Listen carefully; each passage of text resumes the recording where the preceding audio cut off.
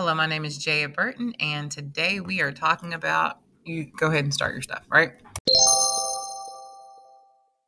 Today we are getting into the topic that is hot with all of us, stress. We've got homework, we've got jobs, I've got practice, I've got a baby sister I've got to take care of, and my parents are kind of getting on my nerves. I've got a lot of things going on. How do we balance it all? So that's what we're going to be looking at today. In my recording today of the Panther podcast, I want to focus in on just some things that I've gone through. It's a relatable story there. So I'm going through those things that you guys have. All right.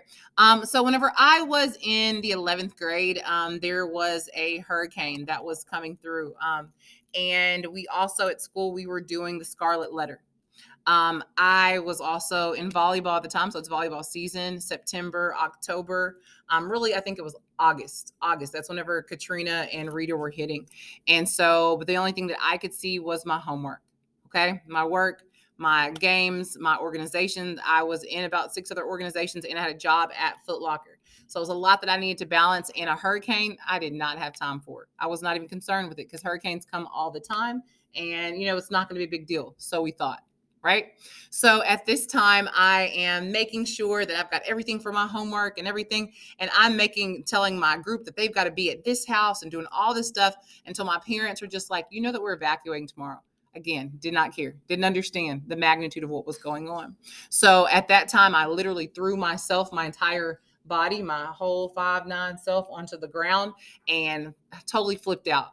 And told my parents that they did not want me to be successful in life because they didn't care. And if I didn't get a good grade on this, I'll just be nobody for the rest of my life. This is a true story, not embellished at all. My parents were just calling me. They can tell you this really happened. And so from there, I got up and they were like, okay, we're going to take you to that house. We're going to get your work done, everything. Well, fast forward to the next day, we really were evacuated. And we got to do our project. That's all I was concerned with. And my mom, because we're alike, she schedules a hair appointment.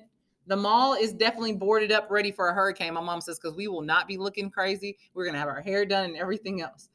So we thought. So she picks me up and I'm like, Mom, are you sure? Yes. So we go from there. That the mall was totally closed because people are boarding up and preparing for this major hurricane that was hitting a Cat 5 at that time, we thought. And so we go home. My dad says it's packed. We were displaced from the end of August all the way through October. If you've heard of the band Green Day, there was a song called September. It talking about wake me up when September's over, because September was the whole time that we were evacuated during that time. And so anyway, I had to learn very quickly that, there are things a little bit more important than what I'm seeing as important, as people had just been killed. A lot of people had just been killed in New Orleans, right? And they'd been displaced as well and everything else. And same thing with Rita, that people were displaced, people were killed, people lost a lot during that time.